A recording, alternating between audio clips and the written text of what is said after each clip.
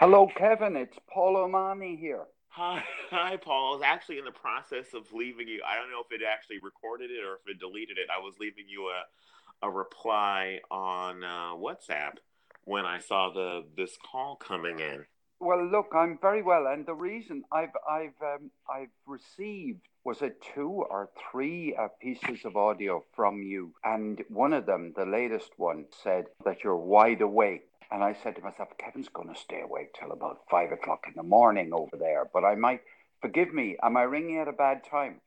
Absolutely no, not. I am very much awake. I think I've made it clear on at least a few times on this platform that I've always, from the time I was a child, been a little bit of an insomniac. But particularly tonight, with it being the eve of our midterm elections, I'm very stressed out, and so I'm very much awake at this time, and I was been watching 24-hour news, which is not a good thing to watch if you can't sleep and you're already nervous to start with. Well, look, I thought to myself, look, I just to check something with you, I have absolutely no wish to share this conversation unless you would like to. And I'm very happy to share it. All I wanted to say was that I don't want you to be, I wanted to talk to you. If you're up for sharing it, that's fine. If you prefer not, that's fine too. Well, so far I haven't said anything too embarrassing, I don't think. Well, okay. Well, look, we'll see at the end because I believe you can also edit these audios. I Yeah, believe. you know what? I haven't done any playing with the editing feature that Anchor has now. What I'm still rooting for is I want the return of segmented recording where you can just push pause and then continue recording. And if part of the recording you don't like, you can just basically go back and it'll delete the last part of the recording and you can continue from there. That made doing long form recording so much easier than now because you have to basically do it all the way through without a mistake. And I guess now you can basically go in and edit out all the different mistakes. But it was just the segmented recording was so easy for me to knock out a lot of content very quickly. Well, look on this. You see what Anchor will send me. I'm not. I think I even send it to you as well these days. I can't remember. They'll send me an MP3 file, which I can then very easily pull into Audacity and edit any part of it I want and upload it. Wow, I didn't know that Anchor would actually send you an MP3 version of a podcast that you did here. Yes, you see, when you think about us, supposing this was a conventional podcast and we were podcasting together, we might well want to, edit out anything from ums and ahs and long silences and things we wanted to say. And it's perfect for that. I Wow, well, you're going to need to let me know exactly how to get a MP3 file of different things because one of the things I had planned to do, and I was very disappointed when Anchor got rid of the co-host feature because I was planning to do a series of interviews with different people and on Anchor, and the whole idea, the what would be sweetening the pot and getting people to say yes to me to do these interviews would be the fact that they'd be getting content for their own station as well because we both have access to it. But if I could easily make an MP3 file and send it to them, and then they could basically upload the interview to their station, then I might still be able to go forward with that plan if it wouldn't be a hassle for people to upload it. see, I don't think they did actually get rid of the co hosting feature. I think they just started talking about the same function in a different way. I remember Scott Lowe and I recording something. He then took it away and did a big edit job on it. And he could easily have sent me the MP3 file that he ended up with, and I could have put it on my. Anyway, look, we'll use this as partly as a kind of test to see. When we finish talking, Anchor are going to send me a message which will say we're. I don't know what they're going to. It says things like we'll get back in touch with you when the recording is ready. You must get that actually for your conversation with friends after the Gnomeflix movie club. Yeah, I thought it was just a notification saying that it was ready, then you can now publish it. I didn't know it was telling me that I would actually have access to downloading it or something and being able to play with it and then send it to other people. What the co-host feature gave you, like when we're done with this recording, I won't automatically have access to it to post it. You'll have access to it and the rights to your station. Or cast or podcast, whatever the hell we're calling it. I hate the fact that every time Anchor has another version, all the lingo, all the verbiage changes. Anyway, that made it very easy to talk somebody into. They don't have to have any kind of savvy or anything. You just it's instantly available as something for you to publish to your podcast. I liked that ability. What I didn't like about the co-host feature was the idea that people could just automatically contact you, because for some reason people would contact me. They wouldn't contact me beforehand. I would just get, like what happened right now with you, a phone call in the middle of, like, my work day, saying like, oh, so and so wants to do something with you, as opposed to contacting me beforehand saying, let's make a plan to do something and let's do it at this particular time. So just randomly getting calls from somebody in New Zealand who wants to talk with me about some TV show is kind of not great. Oh yeah.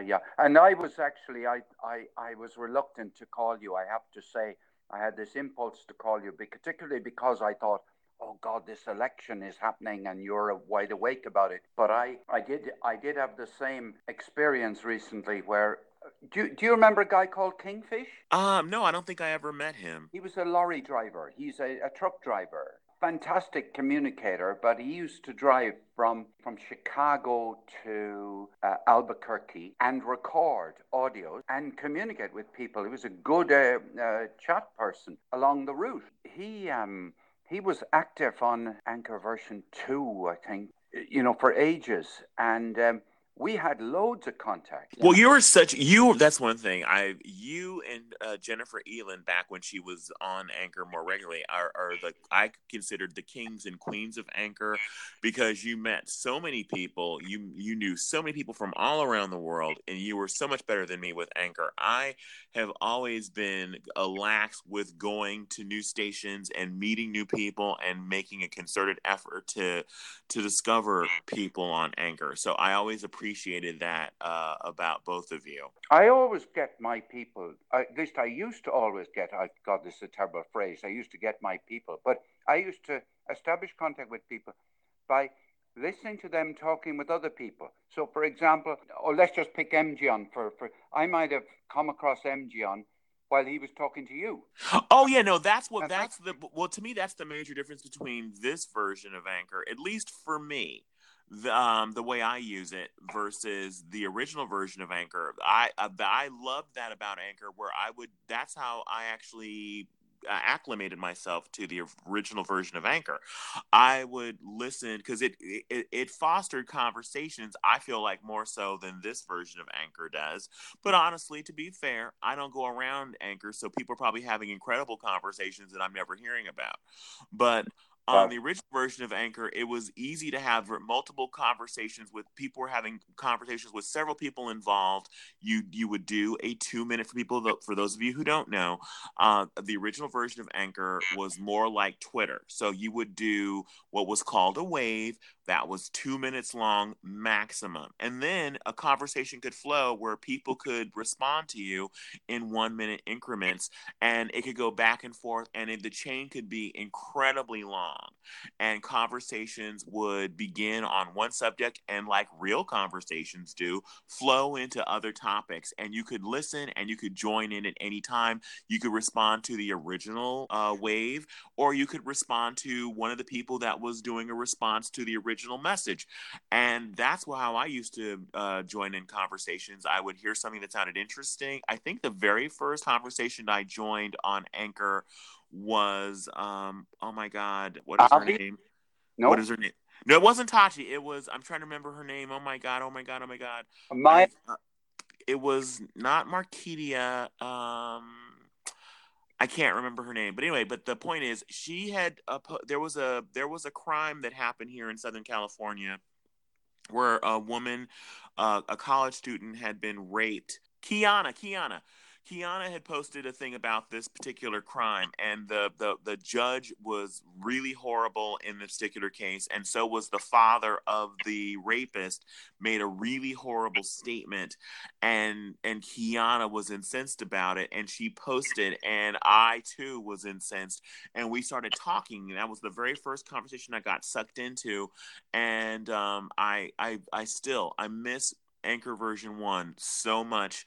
So many of the friendships, the people I'm still in touch with, like you, are from Anchor version 1. Unlike a lot of you who still continued with Anchor version 2 and Anchor version 3, as far as in meeting new people and having new relationships, I only met a couple of people on Anchor version 2. I have not really established any relationships with anybody via Anchor version 3, because on Anchor version 3, I basically do the cast that I do, our podcast. I publish them and kind of go on my way, and I respond to people who call into my station, but I'm not really going around interacting like I used to, which Anchor version 1, and also the feed style, which I think is a key to this for someone like me. I love listening feed style to the people that I'm following, where I could push play and be doing things and just have it playing and hearing all the different things that the people that I'm following are doing or talking about. And then if I felt compelled to, I could click on it and then go in deeper and hear the responses to that particular person. Well, yes, and you talk about the ease with which you could interact with people. I was one of the enthusiasts for the 3-minute limit, or was it 2 minutes? The original version of Anchor, it was 2 minutes for the what was called a wave, and then it was 1 minute for the response or reply. Because you see, I knew, and I've always known, that for me to be more succinct would be to add another golf club to my golf bag, because I can go on at length, as you well know. And I was so pleased that I had a place where I could just spend, 2 minutes. I had to say something in 2 minutes, and then I had only 1 minute to respond. That was actually training me. So even though, I could often think, oh, I'd love to go on at greater length about this. Anyway, can we shift conversation to the elections? Yes, we can. I am. Which is it's the reason why I'm awake now at 2:41 a.m. Right. And well, I'd be awake too, I think, if I was. No question about that. Look, this referendum on Trump, as you're calling it. I have a particular interest in Orange County. And the reason I have an interest in Orange County is that I have personal experience of the attitudes of people in Orange County. Because in 1969, I spent a summer in Orange County. I spent a summer in Fountain Valley. Wow. And I'd been to Huntington Beach and all those kind of things down there. And I lived in a community which I imagine is full of rednecks, sophisticated, well-off rednecks, but but rednecks like nonetheless. And because my mother's second cousin family, in case they ever hear this, their family called Nortons. Now, when I talk about they were away in Ireland that summer, but myself and another guy a friend from school, we went to California, to, in this case, Orange County, but Los Angeles. We worked in did I ever tell you before, in a sweet factory, a candy factory in Long Beach? I believe you did tell me that, which is amazing. And there must be stories about that time that I could remember, but I haven't, I wouldn't have access to my own memory even easily now. But I do remember. I mean, the two of us who were in, Orange County at the time, were very antipathetic to the United States because of Vietnam. We regarded the United States as the great imperialist power. We even boycotted the moon landing. Wow, that's interesting. We refused to watch the moon landing. So much so that on the afternoon, and I can still see it, the man next door who had a US flag in the front garden, and that was a red rag to a bull as far as we were concerned. You know, we kind of knew that he was in favor of napalming everywhere that could be napalmed in Vietnam if he had a flag in the front garden. Terribly unfair, but that's what we thought. Anyway, he came running into the house without any shirt on to say, you know, can you see it? Can you see it? And we didn't have the TV on, so that was, we did turn it on then, and I did see the moon landing, but I wouldn't have watched it unless, you know, a guy with a flag in his front garden had come running into the house unable to control himself. Was he American? Oh, of course.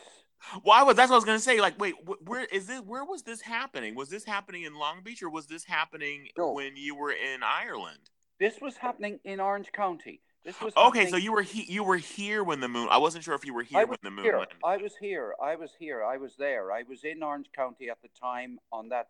So wasn't it a Sunday? I do not know what day the moon landing was. Anyway, it was about 4:00 in the afternoon, Orange County time. This is all subject to double checking, but it was definitely on the weekend. I think it was Sunday rather than Saturday.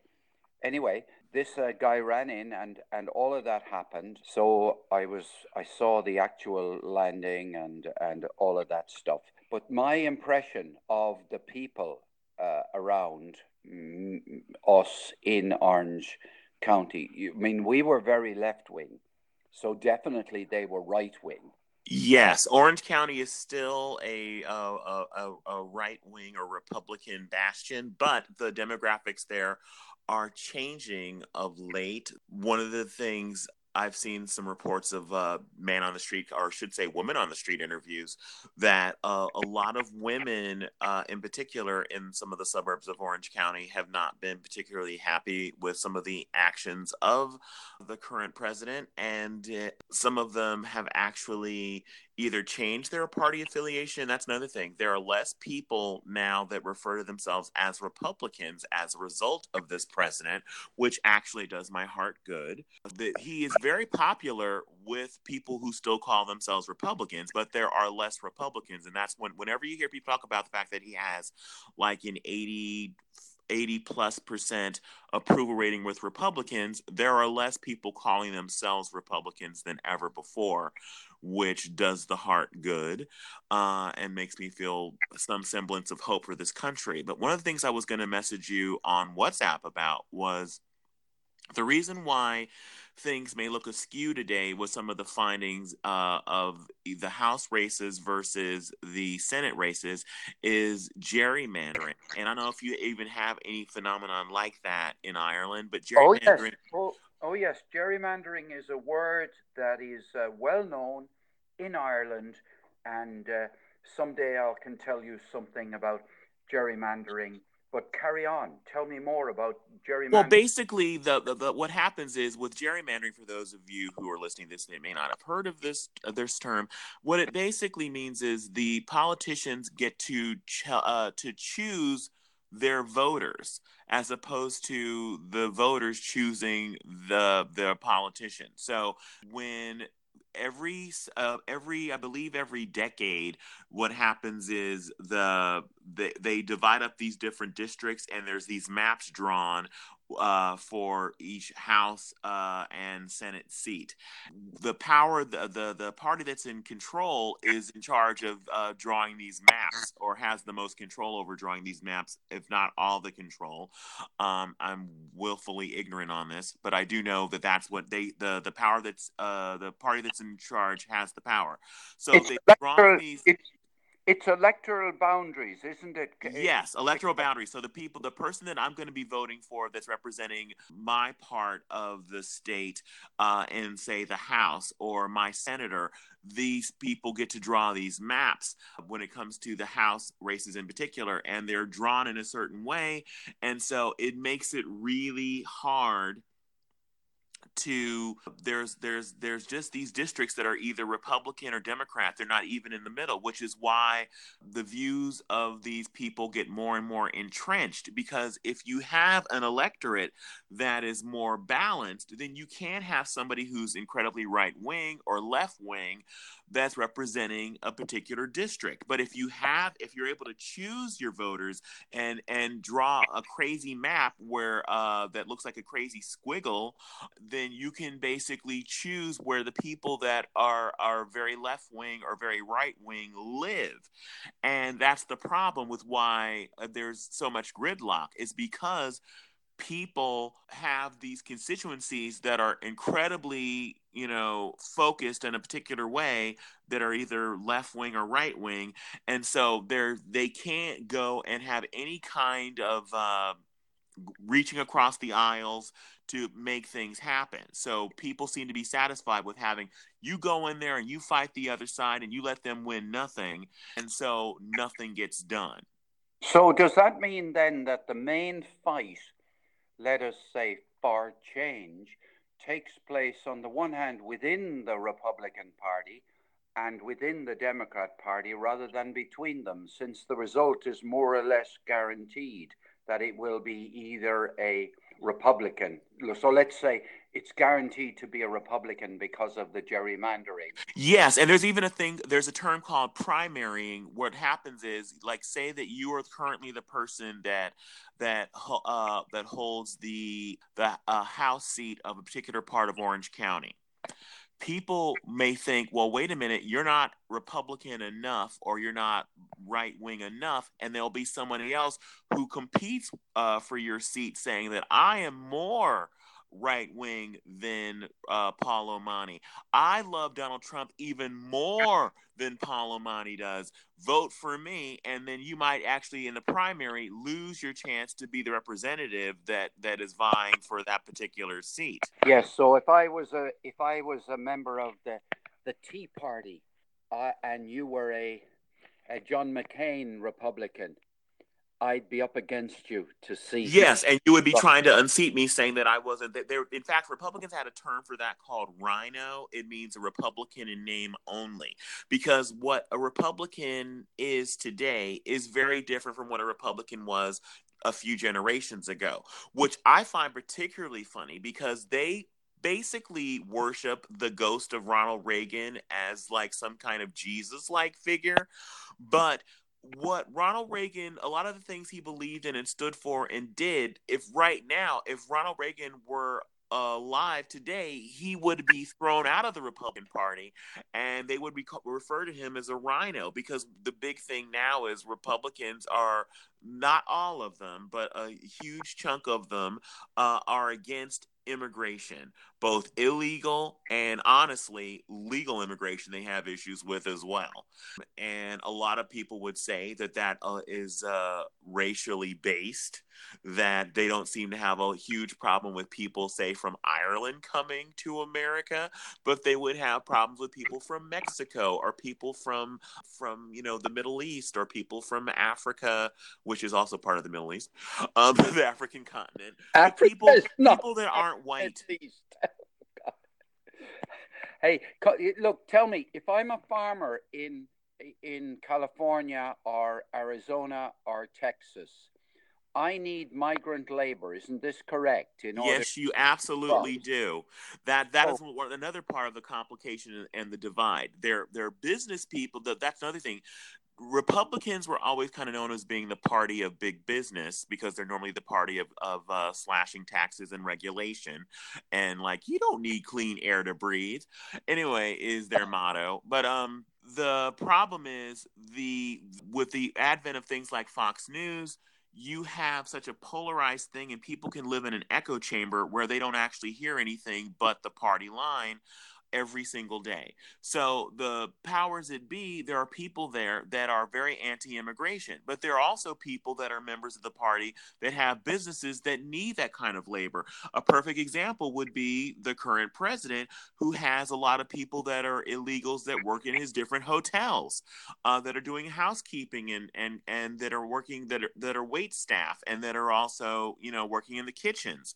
And so that's one of the part of the divide and the tension in the party is that a lot of the business people want illegal immigration. It helps them. It gives it a source for cheap labor, but they've also gotten elected by basically making people that are brown or people that are coming to this country scapegoats. The reason why you can't get jobs, the reason why your wages are low is because of these people coming in. When the truth is, it's really automation.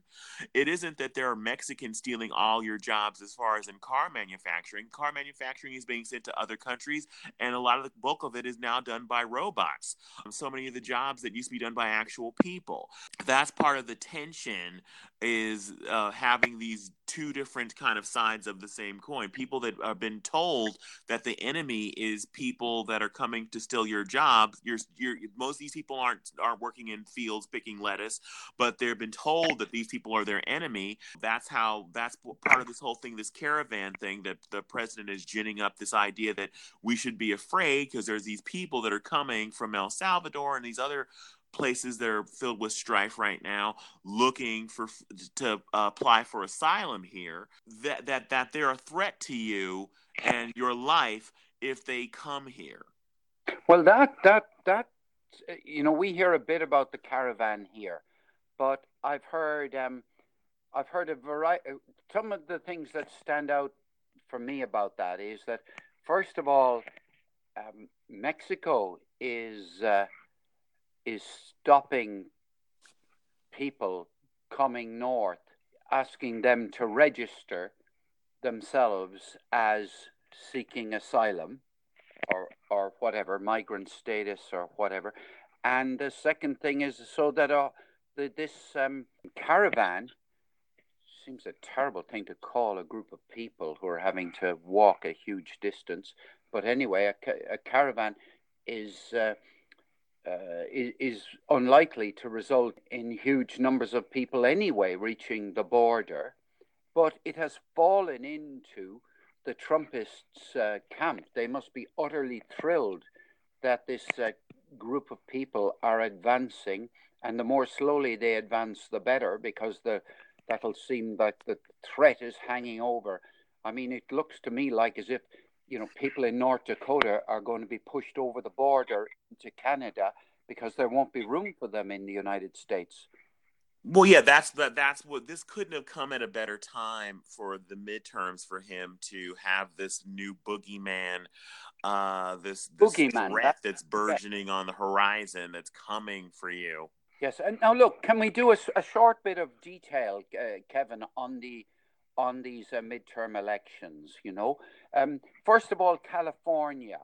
Am I right in thinking that the House representatives in California are majority Democrat already, and that yes, California for the most part is now controlled by Democrats for the most part, because of several years ago, but not less than a couple of decades ago, we had a governor named Pete Wilson, and he did the same thing that Trump's doing right now, and basically made Mexicans or people who were coming here legally and illegally the enemy. That actually did a seismic shift, because there was a thing called Proposition 8 that he was pushing, which if it had passed, it would have meant that people who were here illegally or their children would not be eligible for certain services, like they wouldn't be allowed to go to public schools. They wouldn't be allowed to get certain kinds of health care for indigent people, all these kinds of things. And that caused a seismic shift we were what's considered a purple state. Red is Republican, blue is Democrat. So purple means it's kind of like you go either way. We would have Republican governors. we'd have Democrat and Republican mayors of like Los Angeles, but that was a seismic shift where the Democrats have been in control ever since. That whole fear mongering and what many people believe, and I'm one of them, was an absolute a race baiting, racist policy, making brown people the enemy of everybody who was an American. And it was very disgusting. And I was so proud of my state for rejecting that, rejecting Pete Wilson, and changing, California for, the generations based on that whole thing that happened in the 90s. Kevin, I have a special interest in Arizona because one of my sisters lives there. She lives in Scottsdale in Arizona. Now, have you can you tell me anything about the balance in Arizona? All I know about what's happening in Arizona is because what's up open now is the Senate seat that was held by John McCain, and that actually is shockingly a race that we're not going to know the results of instantly. It's that normally. Arizona is a very Republican place because a lot of retirees move to Arizona, so it has an older population in general. And so older and whiter people tend to vote Republican. But the question is right now, if the last polls I saw, the two women, that's one thing that will happen. We will have a female senator from Arizona, which I believe is for the first time. It will be a woman because there's a female Republican and a female Democrat that are running. So the last polls I heard, it was too close to call who was going to ultimately win that seat tomorrow. I should say today. And, so it's too close to call. And sorry, did you say senator? Senator, yes. I don't know anything about the House races in Arizona, unfortunately, because I live in Southern California. There are certain news that trickles that becomes stories that become national. And John McCain was such a huge presence in the Senate that his Senate seat was vying for that is national news. And tell me, in these elections, last question, really, I want. Over here, you hear hardly anything about the detail of politics, like what is the education policy of a candidate. And I include Trump. I couldn't tell you what his education policy was. I couldn't tell you what his health, well, I could tell a little bit about his health, but the usual what you hear over here is the politics of his reputation more than and the politics of his tweets. Well, the hard thing about him in particular, because of the fact that he was a celebrity known for being the host of The Apprentice, as well as known for just being a fixture in New York, a real estate mogul who put his name on everything and was known for all the different women that he would be sleeping with or whatever. His divorces were huge, epic news. His policies were, the reason why you don't know what his policies are is because so many of his policies were very amorphous, ever changing. I mean, one of the things that he was very successful at, which was amazing to me during the primary when he vanquished all of his Republican foes, was he was smart enough to realize that the whole idea of what a Republican was the idea that it was always pushing the idea of less government. What he realized was these people that were the constituency they didn't really want less government. They wanted less government for other people, but they wanted more for themselves. And so what he did was he said things like, I'm going to get rid of Obamacare and I'm going to replace it with something even better. He never answered what that better thing was. It's just going to be better. And when he'd be asked during a debate, what are you going to do about healthcare? I'm going to create something even better. It's going to be great. And people voted for that. I'm like, it's going to be great? You're not going to ask for any kind of specifics?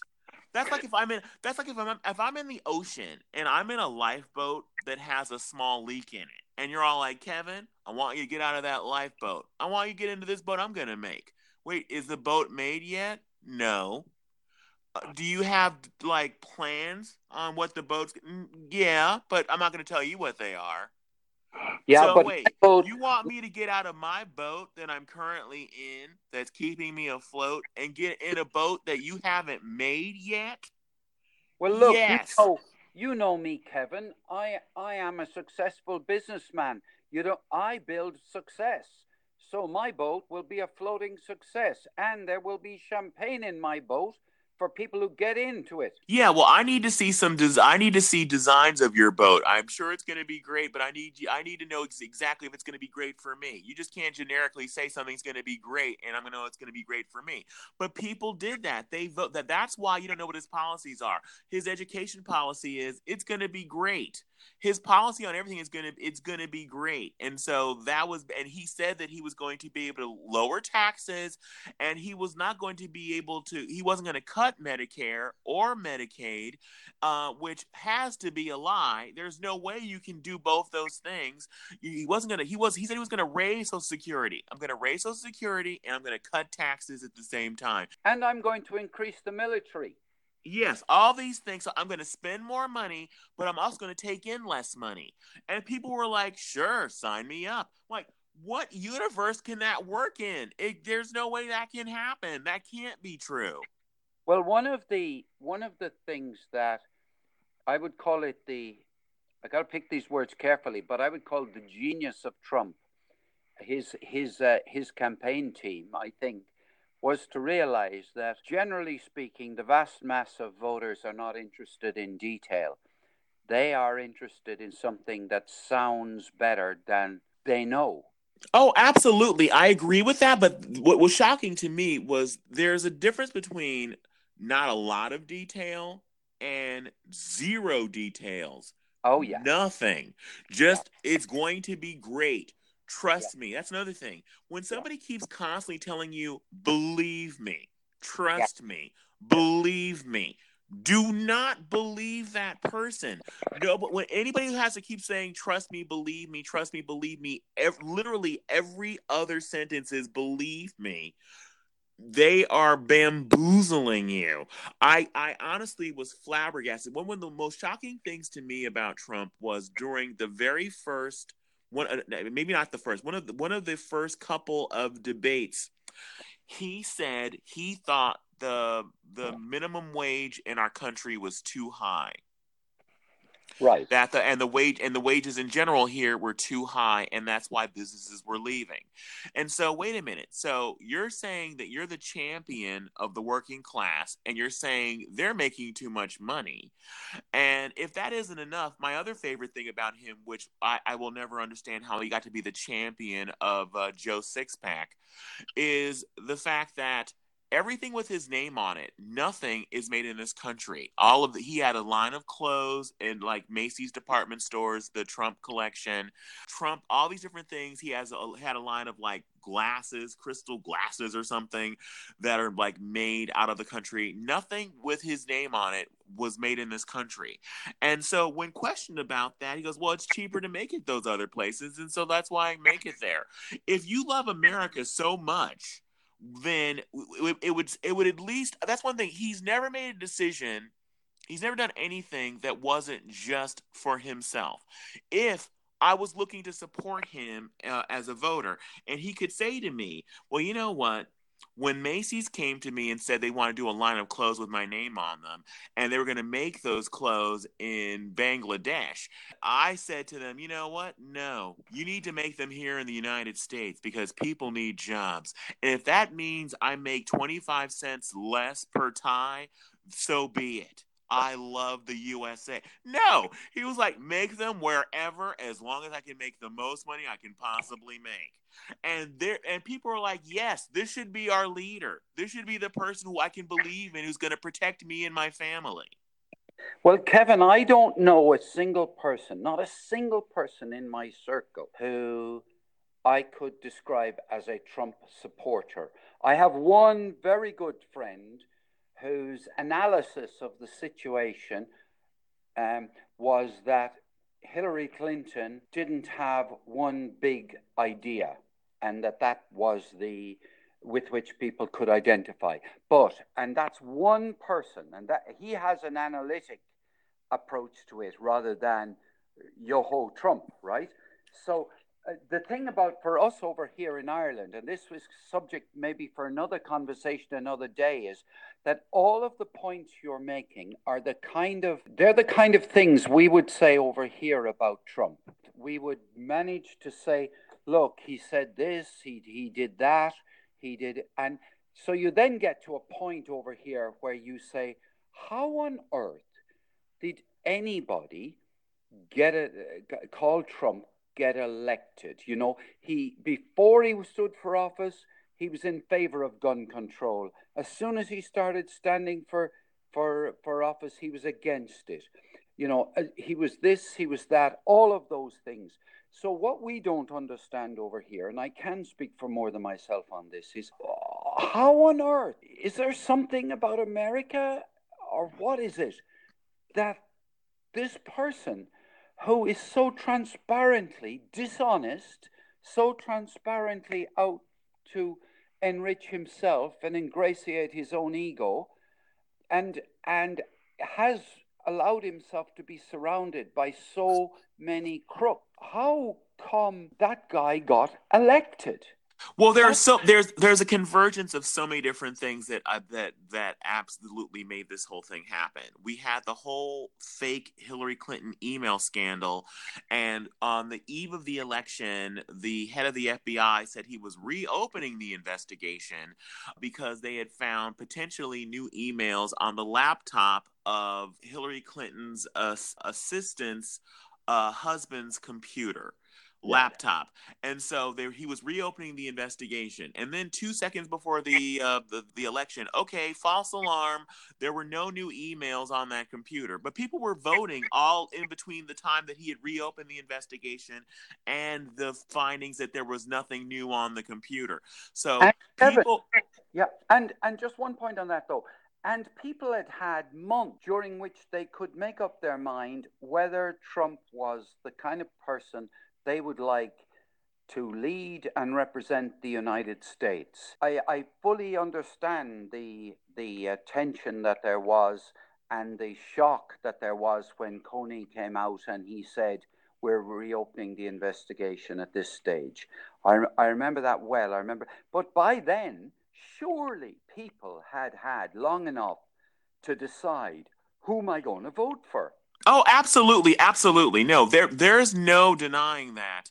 But also, there was what many people believe Russian meddling in the election. There was, even to this day, there are people that are paid in Russia to masquerade as different groups of people here in America and cause derision. There was a whole effort to convince different groups of people not to vote. There were also people that were, I believe, I'm trying to think of the nicest way to put it, who were, the nicest way I could say is misguided. The least nice way I could say were just stupid, who had problems with Hillary Clinton that were also, they were more liberal, because at the core of Hillary Clinton, she was a centrist. And so there are people that that supported Bernie Sanders that were very upset that Bernie Sanders did not get the nomination. And so a lot of people decided to not either not vote at all as a protest because they believed that Hillary Clinton was going to win. All the polls were saying she was going to win. So they felt like they could basically, as a protest, not vote for her, or as a protest, vote for people like Jill Stein. And so you had a lot of people that did not vote. Hillary Clinton's turnout within the African American community was much lower than Barack Obama's. All these different groups, the young people did not come out for her. And part of it, I believe, is her fault, because if nothing else, what Hillary should have done to try to heal the different sides of the party was she should have chosen a running mate who was a darling of the left wing of the party. And she didn't do that.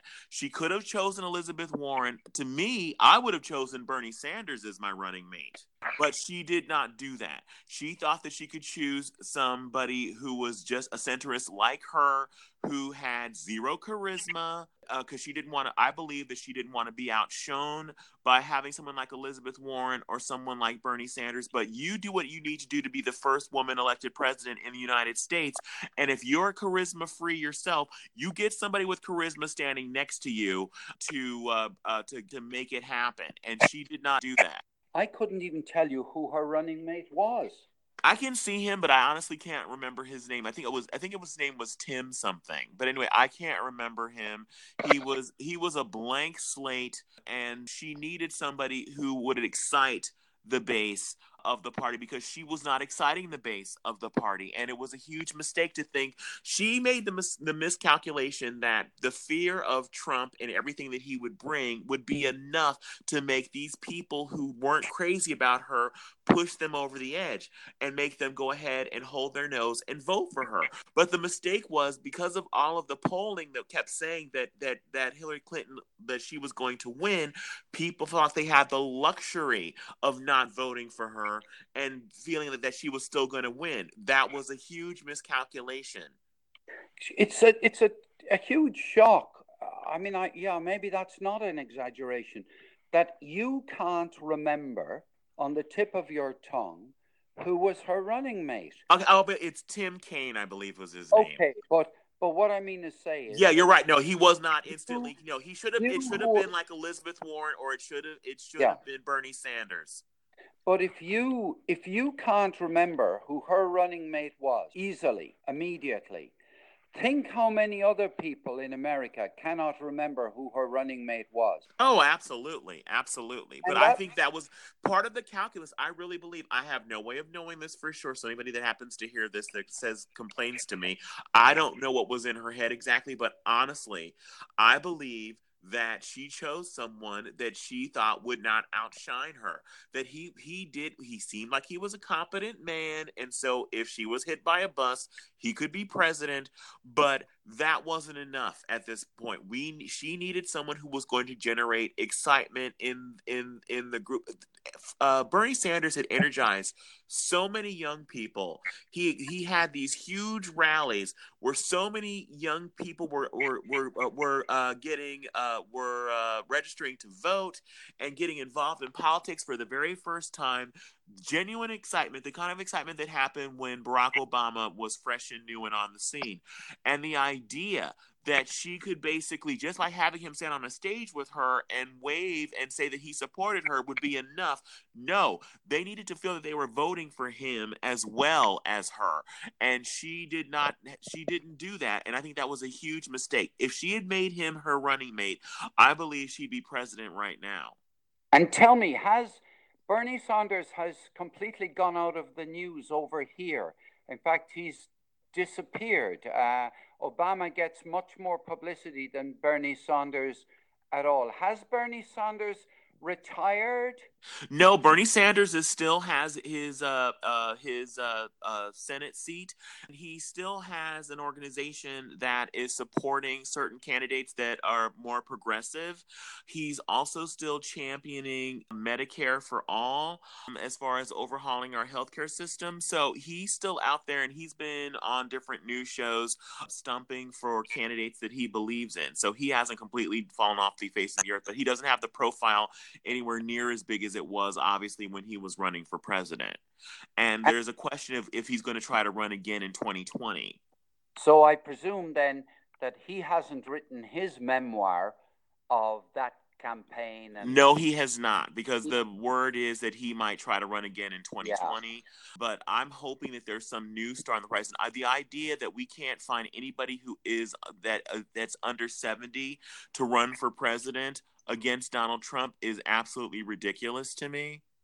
Well, over here on this side of the Atlantic, certainly I scratch my head and say, who is the leader of the Democrats? Now I know we don't. That's always the problem when you're out of power. We don't have the closest thing we would have is still Barack Obama as the figurehead of our party until we have somebody who is running for president who actually gets the nomination, and they become the de facto leader the moment that they win the nomination. That's one of the biggest differences between, let's say, the politics of Ireland and Britain, and even, certainly Ireland and Britain, and the US, which is that over here, our opposition has a named leader. They're the leader in Parliament. They're the leader in the country of the opposition. The same is true in the UK. There's never any doubt who the person who's going to lead the other side in the next general election. Now, that of course, that leader can change, but by and large, they remain constant. If you're defeated in a general election over here, you probably will remain head of your party and lead into the next general election, unless something big happens. There never is a vacuum in leadership, but it does seem that one of the unfair advantages that the Republicans have is that they have a continuing leader in the president, and the Democrats are vying with each other to see who's going to get the nomination next time. And the impression you get over here is that rather than them putting their emphasis on opposing the president's and his cabal's policies, that they're vying with each other to get into the best position and trying to raise the maximum amount of money for their primary campaign. That's exactly what's happening. That's absolutely what's happening. I think that what happens is the people who want to be the nominee they stick their head up enough to be noticed from time to time, but they don't want to draw all the fire, because what happens is once there's somebody who is seemingly going to be the nominee, or most people think are going to get the nomination, what happens is already the Republican groups will start aiming their fire at this person. They will already start doing commercials against them. They'll already start doing posts on the internet about how horrible they are. And so you want to kind of have your name out there, but not so much so that you're the one taking all the fire and your approval ratings start to go down. So that's the kind of weird position we're in, where you kind of want to lay low somewhat to gather all your resources and get money behind you before to be able to have the organization to combat what's going to come at you once you get the nomination.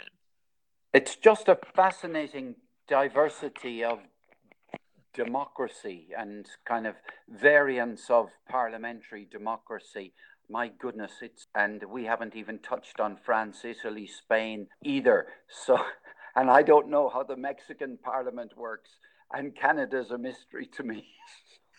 Yeah, absolutely. All I know is that I am a huge fan of their Prime Minister, Justin Trudeau, in Canada. In fact, I in my wildest fantasies, I wish that we could do some kind of leader swap. But I don't believe they would take our leader, but I would gladly take Justin Trudeau over our president.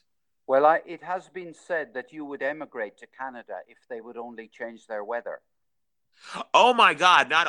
Even at this point, depending on how things go today, even if they don't change the weather, I was just telling somebody I may have to go over for a so-called day trip to Canada and just never come back. I would be an illegal alien in Canada.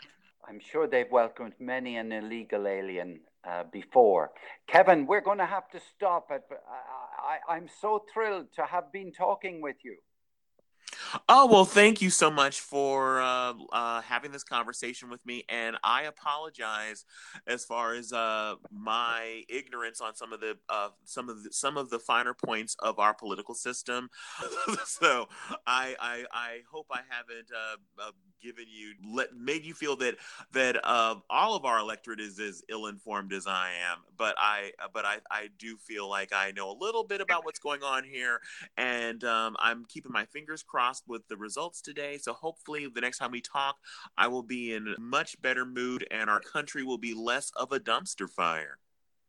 Well, look, the main thing as far as I'm concerned, I have to say, and I'm sure as far as our listeners are concerned, is that you have a view, you have a perspective, you don't hold back in expressing it.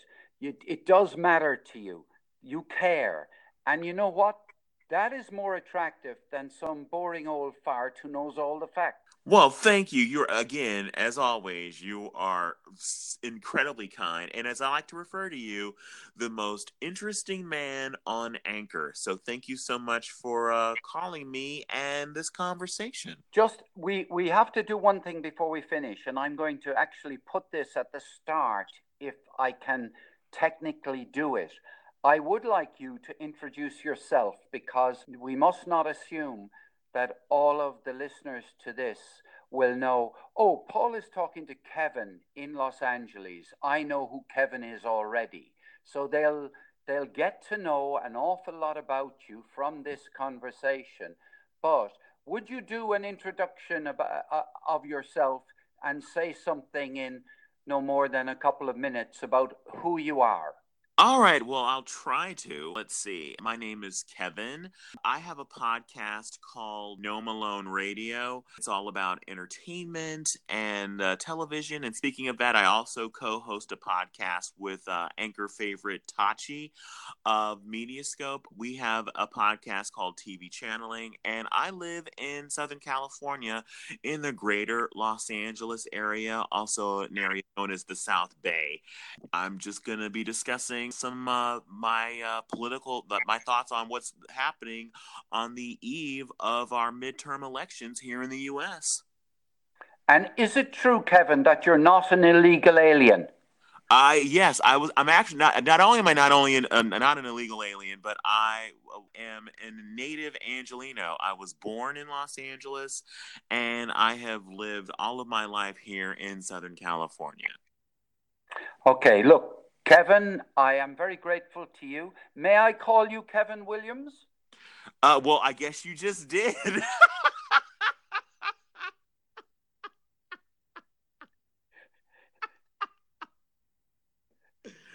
Yeah, I guess you can. Hey, look, you're wonderful. I know it's about 4 o'clock in the morning, your time. It's just a sign of your tremendous commitment to proper and decent social change and the reintroduction of proper ethics into public life in the United States. All right. Well, thank you so much. I really enjoyed this conversation, Paul, as always. Okay, Kevin, all the best. All right. Take care. Have a good day. Okay, bye bye. Bye.